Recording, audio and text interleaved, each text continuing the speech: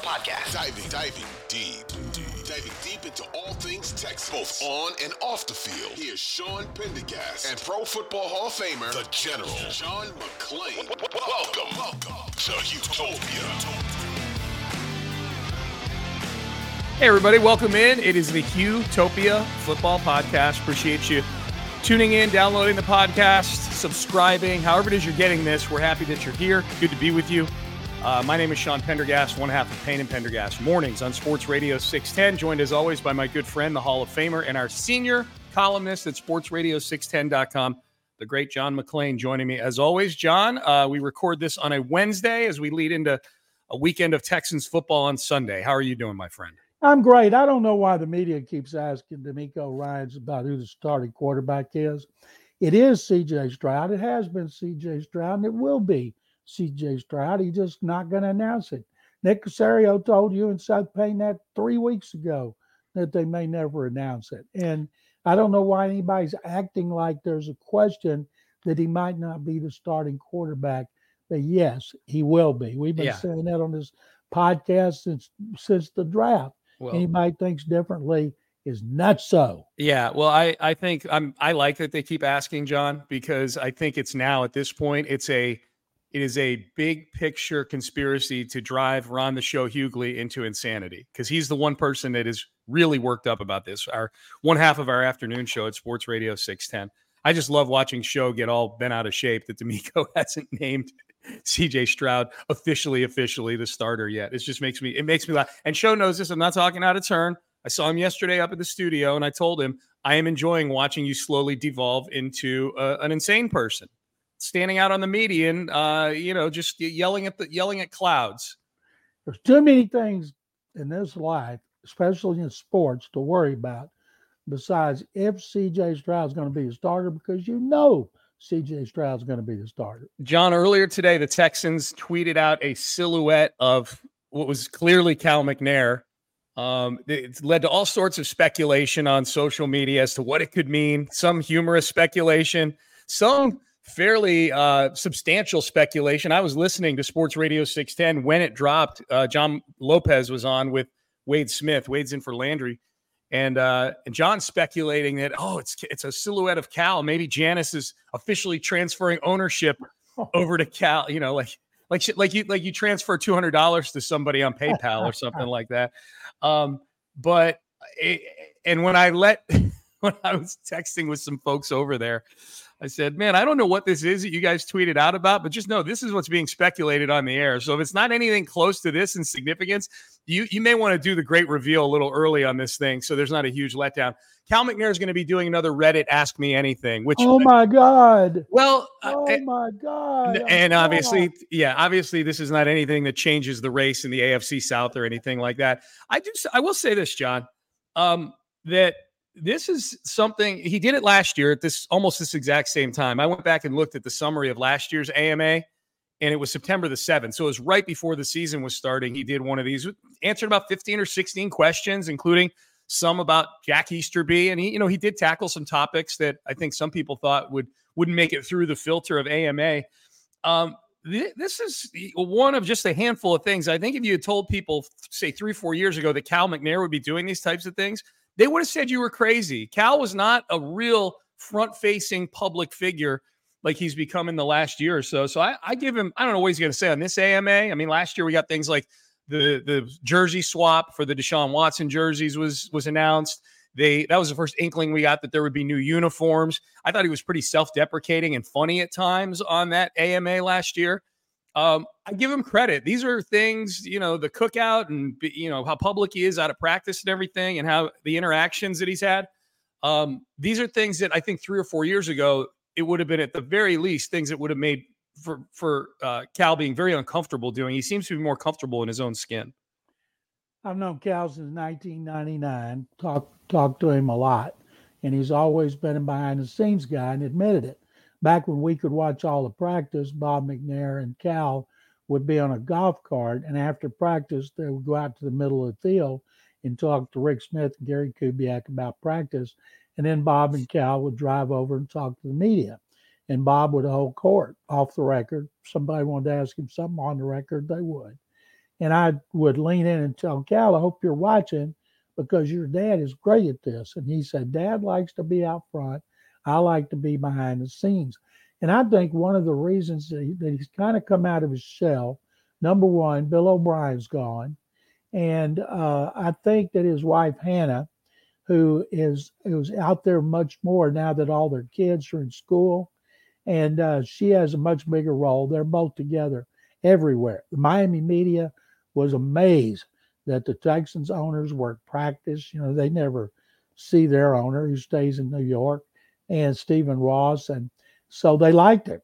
They said, y'all can actually talk to the media? Yeah, they come over and talk to us all the time. And, you know, Cal last year, he was cutting hair on the concourse before he had his Cal's cookout. You were part of it. He had his Cal's cookout this year.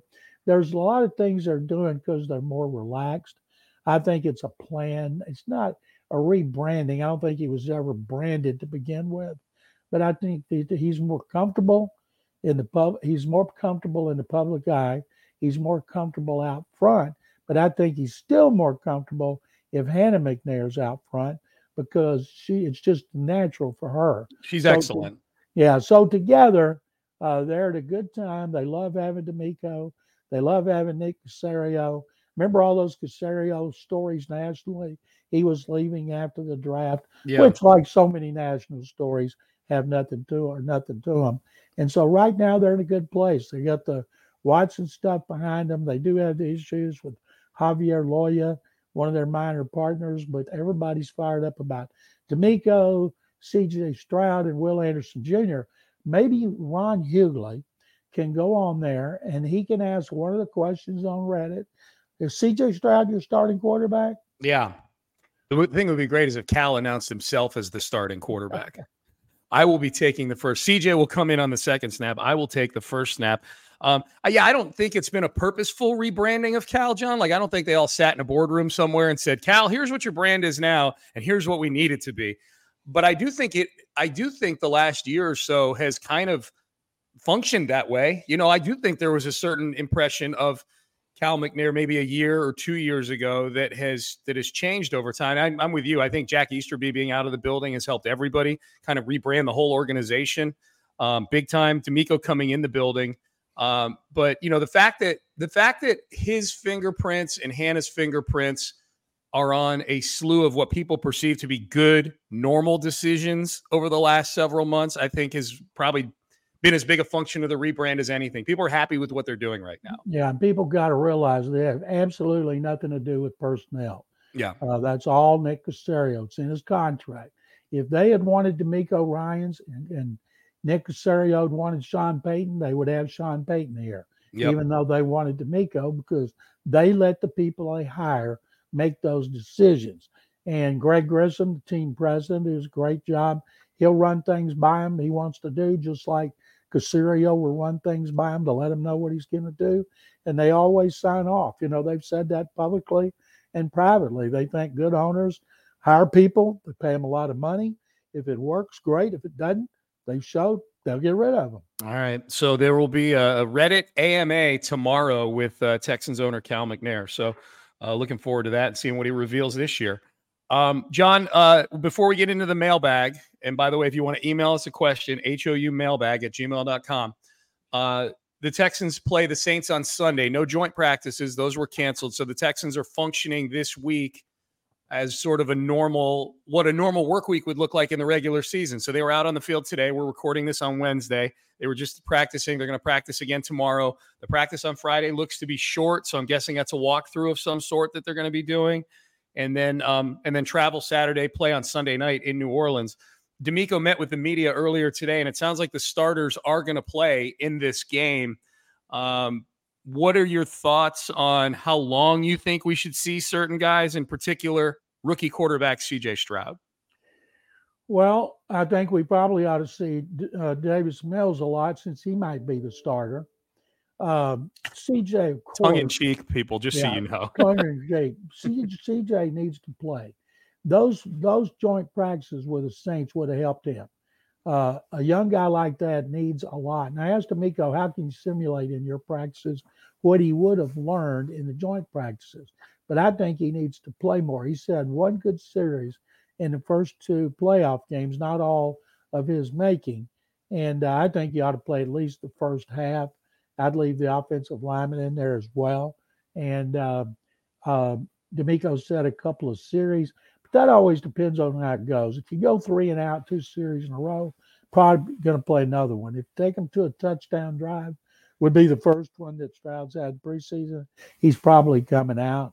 But, if you think about where he is right now, what we've seen, one good series, the fact that in 2 games they're going to Baltimore to play a team that's a Super Bowl contender, it's scary to think of if they had to do that right now. I don't think Stroud would be ready. He needs that practice, and he needs that game. John, the game on Sunday could be 10 quarters long, and CJ could play the whole thing, and he's still not going to be ready for Baltimore. You know what I mean? Like Good point. Yeah. Yeah. I mean, because I've heard people since D'Amico say that, saying, "Oh, he's only going to play 2 series. He should really play a half." And I know you said you'd like to see him play a half, so I'm not referring to what you just said.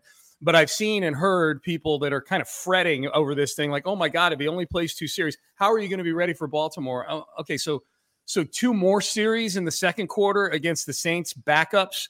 Now all of a sudden he's going to be ready for Baltimore, and I get it. It's a process and you chip away, and it's it's the whole 10,000 hours thing, the Malcolm Gladwell deal, they just, keep, the more you work at something, the better you're going to be at it over time.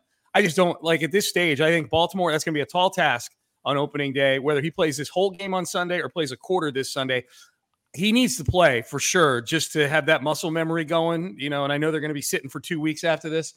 He needs to play, but I do think you need to balance it with being prudent about making sure everybody's healthy for that first game. I'd rather CJ be 1 quarter less prepared but fully healthy for Baltimore than risk the possibility, than push the envelope with it, that you get some third stringer trying to be a hero in a third preseason game, coming in trying to take the head of the quarterback off. There's going to be a lot of guys out there that are going to be crazed for New Orleans trying to make a football team. And I don't know that I want my quarterback out there without if the starting offensive line is out there, then I feel okay about it. But I don't know if I want these guys out there in the second and third quarter against these, a bunch of dudes trying to make a football team.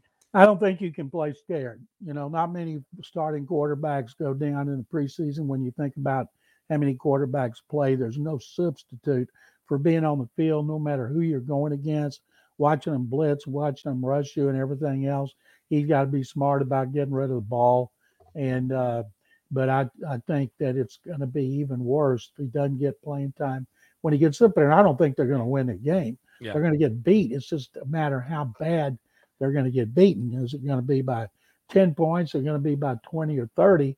They've been beaten by 20 or 30 when they were a playoff team in Baltimore going against Lamar Jackson, even when they were good. But rookie quarterbacks need to play, and I think that's why Anthony Richardson being kept out, I think, was a big mistake. We'll see. Maybe he's going to be offensive rookie of the year. But I think any quarterback will tell you, you learn from playing, and it doesn't matter who you're playing against. Yep. You can't replace game reps. D'Amico himself said that earlier this week. You can't replace game reps. He said it on Monday. So hopefully, just from an entertainment standpoint, it'd be fun to see CJ play at least a half of football. I just want to see him score a touchdown, Sean, honestly, of all the things. And I've not been hyper-focused on the results of all these drives with CJ. I'm judging CJ more like you judge a prize fight right now. Like I'm literally like just judging how good the throws look and is he checking all these boxes from a skill set standpoint. That said, it would be nice to see a touchdown celebration at some point here with CJ. Or another series like he had the other day in which they have to get a field goal because somebody makes a great play or somebody drops a pass. You just want to see more of that. Yeah. I can even forgive him for the delay call. He knows he has to speed it up. D'Amico should have called the timeout there anyway. And I think D'Amico won't make that same mistake. But, I'd like to see him actually score a touchdown with him on the field. Seth had a theory on that D'Amico timeout, because I don't think D'Amico would say this in the postgame, that he did this, but I could see a scenario where D'Amico said, you know what, I'm just going to let this play clock run down and see if CJ himself notices it, see if CJ has the wherewithal or the awareness to call a timeout with this whole thing, because you're not trying to win the football game at that point. It's a preseason game, and just test him out and see if CJ knows and has the awareness to call a timeout there. He obviously didn't.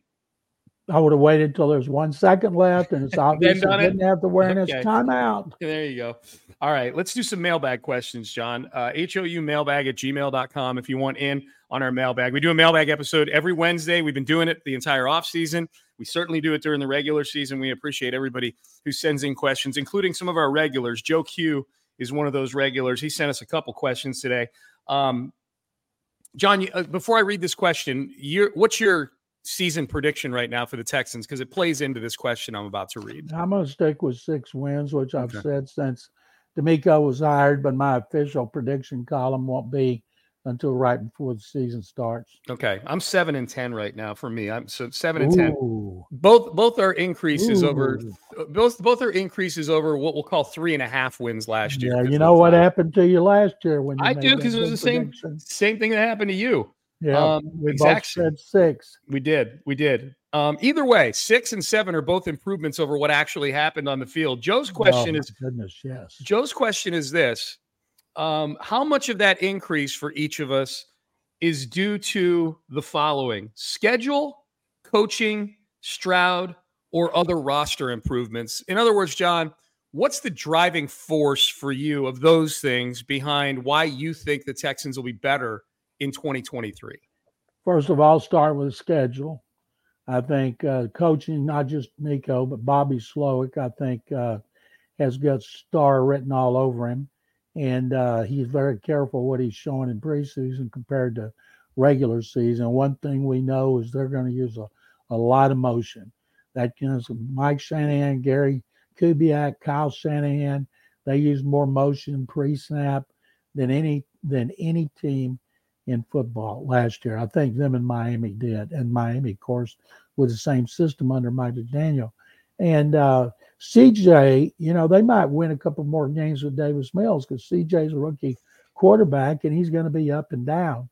I think the personnel's better and the schedule is weaker, playing the NFC South, not playing the NFC East and AFC West. So it all goes together. But I think the one that would be the least as far as picking him to win 6 games would be the rookie quarterback. I'm the same. John, you're taking the words right out of my mouth. CJ is at the bottom of the list of reasons why I think they'll be better, just because he's a rookie. I think he could have a season that probably looks statistically a lot like Davis Mills did last year. Now I think if he's healthy, unlike Mills, I don't think he's going to get benched. He'll play all 17 games, even if he's having that same type of year. I do think that he's going to be better at protecting the football than Davis was. Davis led the league in interceptions last year. I don't think CJ is going to lead the league in interceptions. I don't know that they'll let him lead the league in interceptions with how much they're going to want to run the football. I am huge on the schedule. I'm a big schedule person, even though I know that strength of schedule is one of those things that by the 4th or 5th week is flipped on its head because certain teams get injured or are better than you think they are. I'm just not a believer in the NFC South. I'm not a big believer in the AFC South. That's 10 of their games right there. And the other games include Arizona. I'm not a believer in Denver. So they've got a bunch of these. Now they do cross over with the AFC North, and I think that could be the best division in the AFC. But I'm a big believer. To me, I would rank it schedule, coaching, roster improvements, and then CJ would be at the bottom of my list. I think if Mills, who played better as a rookie, and when Pep Hamilton did a good job as a position coach and a horrendous job as a coordinator, and that quarterback coach he brought in, his buddy, did a terrible job. I think if Davis Mills were starting now for Bobby Slowick and Rod Johnson, the quarterback coach, he would be so much better than he was last year. And I think a lot of Mills's mistakes that led to him leading in interceptions was because of the coaching and the system and the personnel. Remember Rex bleeping Burkhead? Yeah. I miss him, John, just because he made you so mad. This is a little like this is the version of me where I said a few minutes ago I like watching Ron Hughley get mad about D'Amico not naming a starting quarterback yet. I enjoyed watching you get agitated about how involved Rex Burkhead was in everything last year. I didn't like it. I didn't like it either, but I was very entertained by how much you hated it. I'm glad to entertain you. I'm glad you were entertained. Remember the first game when Bleeping Burkhead touched the ball more than Dameon Pierce, I do. even though everybody in the world knew that Dameon Pierce was a better player and was going to be a more productive player. But for some reason, they had Rex Bleeping Burkhead touch the ball more than him. And we're like, I wanted to pull what little hair I had left out of my head. Yeah, it was crazy. That was wild. That game ended in a tie. You imagine if they actually played Pierce a little bit more in that game? Wow, they might have won. Joe Q also, John, real quick. It's funny. He sent another email. He said, yeah, with CJ, there were some excellent throws on the most analyzed 11-play field goal drive in franchise history.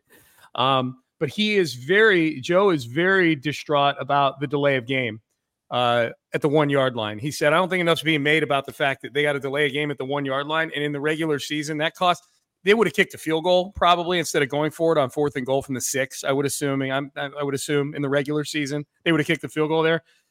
He makes a good point. That costs you 4 points right there. A lot of NFL games, that margin is inside of 4 points. So the one thing I would say, John, CJ, and I'm curious your thoughts on this, obviously, CJ seems like a guy who really internalizes his mistakes and then does his best to not make them a second time. Third down, they would have called a timeout and had 3rd and goal. Yeah. And if that didn't work, they hadn't scored a touchdown with Dameon Pierce or a fake to Pierce and a bootleg, then they would have kicked the field goal. There's nothing in preseason, a one-time deal like that's worth getting distraught over. That's what preseason's about. Yeah. All right. Matthew Kasecki, I like this question, John. He said, I want you guys to use your memory of their first training camps. Okay. He's got 3 names for me here, 3 quarterbacks. So the first training camps for Matt Schaub, Ryan Fitzpatrick, and this camp with CJ Stroud. Okay. And he wants us to play the game, marry, I'll say sex. I know I'm allowed to curse on here, but I'm not going to say the F. Marry, sex, or kill. Have you played that game before, John? No, I have no clue what it was. Okay. It's a game where you got to, you choose either to marry somebody, have sex with somebody, or kill them. CJ Stroud's performance, Matt Schaub's performance, or Ryan Fitzpatrick's training. That's ridiculous. Let me just say, Schaub was a veteran in a system he knew, so he fit in immediately. Fitzy could fit in any system, although he struggled early with O'Brien. Their first preseason game was the worst performance I've ever seen. Fitzy's rating was like 7, and O'Brien stormed off after we asked him 3 questions, and everybody's, oh my God, it's going to be terrible, and they were only 9-7. And that's what happened with those 2. Okay, instead let's call it start, bench, and cut. Okay, instead of the very graphic Matthew Kasecki, start, bench, and cut. In other words, best, second best, third best. Start, bench, and cut based on training camp performance. Who would you start? Who would you bench? And who would you cut for those 3 guys based on their training camps? Schaub, you would start. Fitzy, you would cut. And Stroud, you would bench. Stroud's in the middle. Yeah, he'd be the backup. Okay, there you go. Because they traded for Schaub for a reason. Yeah, he was a veteran guy at the time. And they wanted him in the system. Bill Musgrave, who had been with Kubiak in Denver, told him what a great job Schaub did in that system. So he was ticketed to be the starter after they cut David Carter. So if CJ was there right now, number one, they'd be better. But Schaub would have been the starter. Okay.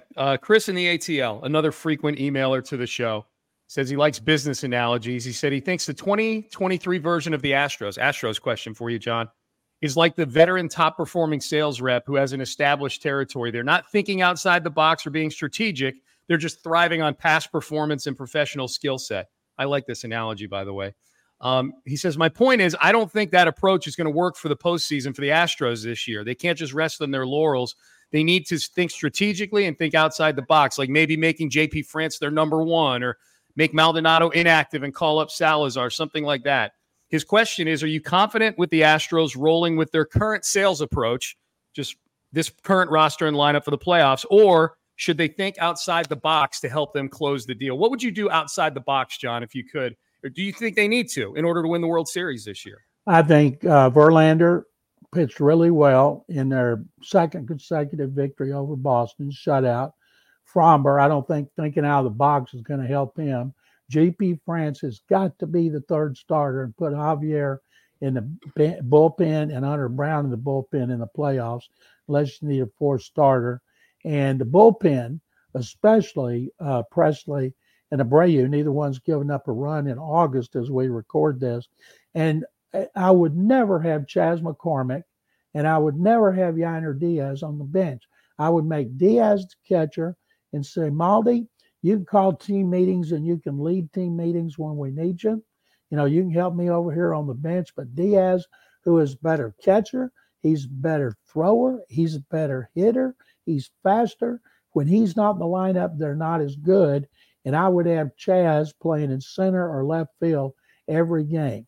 And so I think Dusty sticking to some of these players. I think that's going to hurt them unless those players all of a sudden decide to muscle up and play the way they did last season. Yeah, that's what concerns me, John. I think about Brantley coming back, and I know Brantley is, if he can hit, he's a really good professional hitter. Not a lot of punch, but he's a guy who's going to make contact and move things along, lengthen the lineup. He's not an automatic out like some of these guys feel like. That's my only thing is he's going to take away at bats, and theoretically he could take away at bats from Yainer Diaz because Brantley's going to be a DH if he's in the lineup. Probably he's going to either be DH or left field, but that's one more body. Getting Yainer in the lineup is going to happen either at catcher, which we know Dusty is not ready to make him the everyday catcher, at first base, which is going to get further cluttered with Jose Abreu coming back. And I know that could mean Singleton's gone, but we know how Dusty feels about Abreu. And then Brantley coming back takes away some of the potential DH at-bats available for Yainer. I'm with you. Yainer is the huge X factor for me because I think it goes without saying that they're not going to win a World Series probably unless they get Altuve being Altuve, Bregman being Bregman. Altuve, Bregman, Tucker, Jordan, guys like that need to be who they are for a whole month in order for them to win, by and large. Yainer's an X factor, man. Like Yainer to me is an X factor, and you bring Brantley back, and all of a sudden you're eating into some of the potential at bats for him. I'd have Brantley as a pinch hitter. They play 127 games. Chas McCormick's play 84. Yainer's 83. They have 18 home runs. Can you imagine if they played like 115 games? Both of them might have close to 25 home runs. Yeah. That's why I think Dusty's managerial decisions. I don't have a lot of problems with his strategical decisions like I do on his personnel decisions. When his loyalty extends to those veterans like Maldi, I think it's way too much. And I don't care if Verlander's, I don't care if he wants Mauricio Dubon in center field. Dubon should never be in center field. And I don't care that they want Maldi catcher. Could Fromber be any worse if Diaz was catching him? I don't think so. No, God, no. I mean, Fromber, Javier, Hunter Brown. No, yeah, I know. And I know Hunter, Diaz catches him more than Maldi does. Maldi catches the other guys. But yeah, like these guys, their ERAs are 7. And that's, John, I said this before on the podcast. I said it on the radio. Martin Maldonado's got the greatest job in the world. Because when the pitchers are good, everybody gives Maldi all this credit for calling great pitches. And when they suck, people are like, wow, these pitchers really suck. Like it's impossible for Maldi to be bad at that aspect of his job.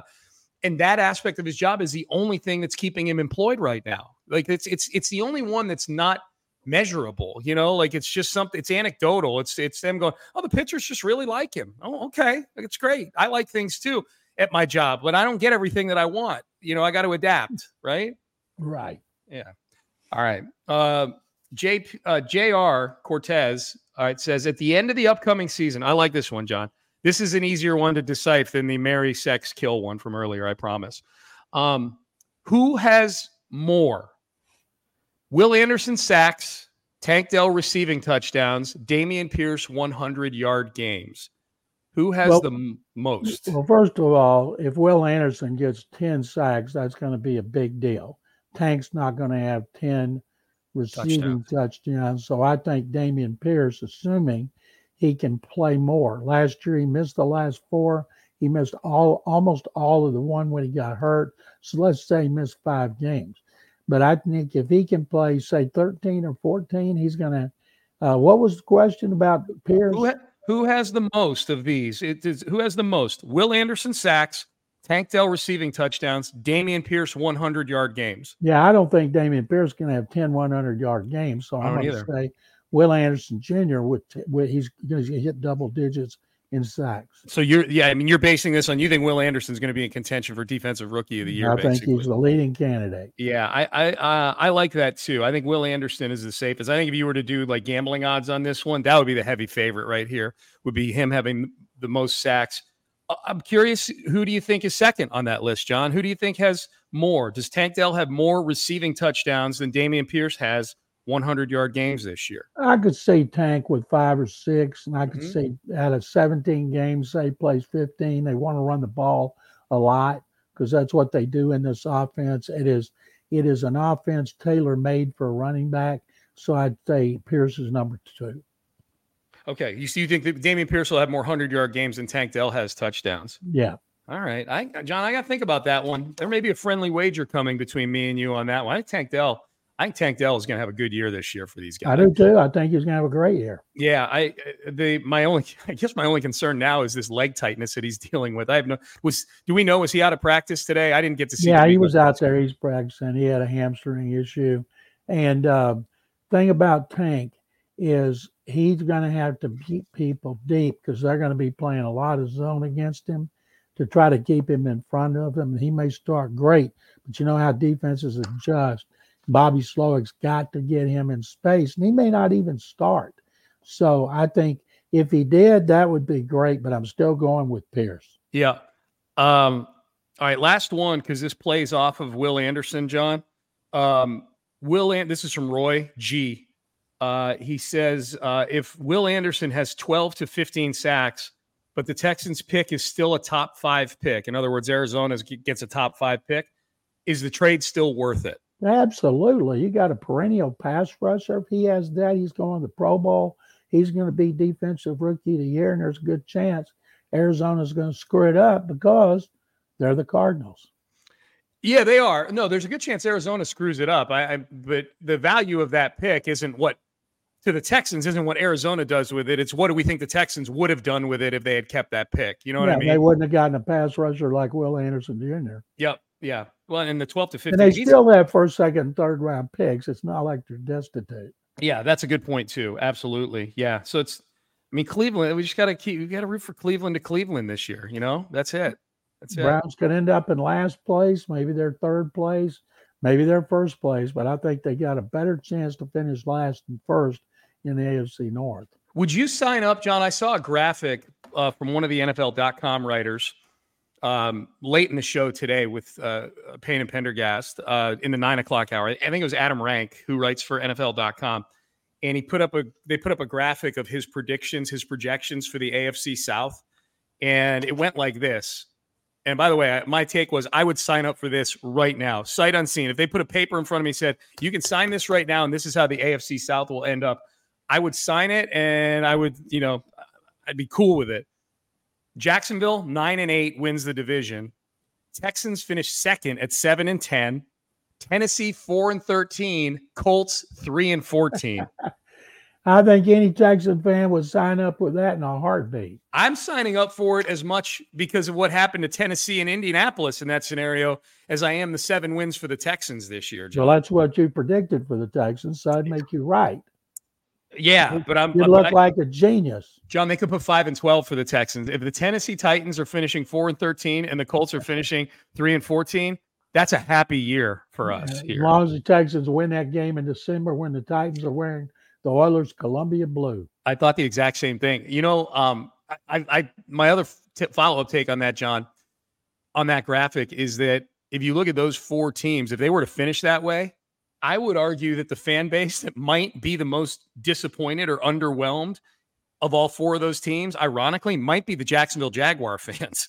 To only be 9-8. Yeah. In so much as that the expectations are that, they were 9-8 and won the division last year. If they're 9-8 again this year, they're going to be going on the road in the second round of the playoffs again. And I would think that Jacksonville, if they go 9-8, it means Trevor Lawrence did not take the next step that everybody's expecting from him this year. If they're 9-8, it means they're only 2 games ahead of the lowly Texans. That's right. 7-10, baby. 7-10. Let's get our 7. Hey, Texans, if you're listening, get us our 7-10 merch already. Okay. The strive for 7. All right, that's our mailbag. 7 is heaven. 7 is there. You go, John. Feeling it. I like it. All right. HOUmailbag@gmail.com. If you want to send us a question for next week, we will keep on banging out these podcasts. 2 more next week, and then the regular season hits, and we start doing 3 during the regular season. John, what do you got going on sportsradio610.com? I have a column that I rewrote this morning, updated. It says the Rangers, Astros, and Mariners are separated by 1 game in the wild AL West. And I went through every team, what they've done, what they've got coming up, and why they did it. And I'm going to have a Texans column up tomorrow. Beautiful. Love it. Yeah, that race, I was looking at all the divisional races today, John. That race is the one race, the AL West race, that I feel like is the most compelling. You don't have to be a fan of any of the teams involved. That's going to be a fun race with Seattle and the Rangers and the Astros in it. That's got some sizzle. Last 6 games are on the road at Seattle and at Arizona, which is on a roll and could be playing for a wild card berth. Yep. It's going to be fun, man. It's going to be a fun September. No doubt about it. All right. So, John, I enjoyed it as always. Thank you very much, John. All right, good stuff. That's John McClain. Big thanks to James Jackson, our producer, for getting this podcast out to you in quick and efficient fashion, as he always does. If you want to make sure that you get this podcast without having to think about it, it just shows up on your phone, hit that subscribe button. That's the best way to do it. Wherever it is you get your podcast, subscribe to the Utopia Football Podcast, and we will keep you informed and entertained throughout the season here as we embark on what should be a very intriguing season of Houston Texans football here in our great city. So big thanks to James. For John McClain, I'm Sean Pendergast. We are out of time. We will see all of you next week for the next round of Utopia Football Podcast. Appreciate you tuning in. Enjoy the game on Sunday, which you can hear 7 o'clock, Sports Radio 610. Pregame starts at 4 with me and Seth Payne. Postgame with me and Clint Sterner. We'll see you on Sunday for that game on Sports Radio 610, and we'll see you on Monday for the next episode of the Utopia Football Podcast. Take care.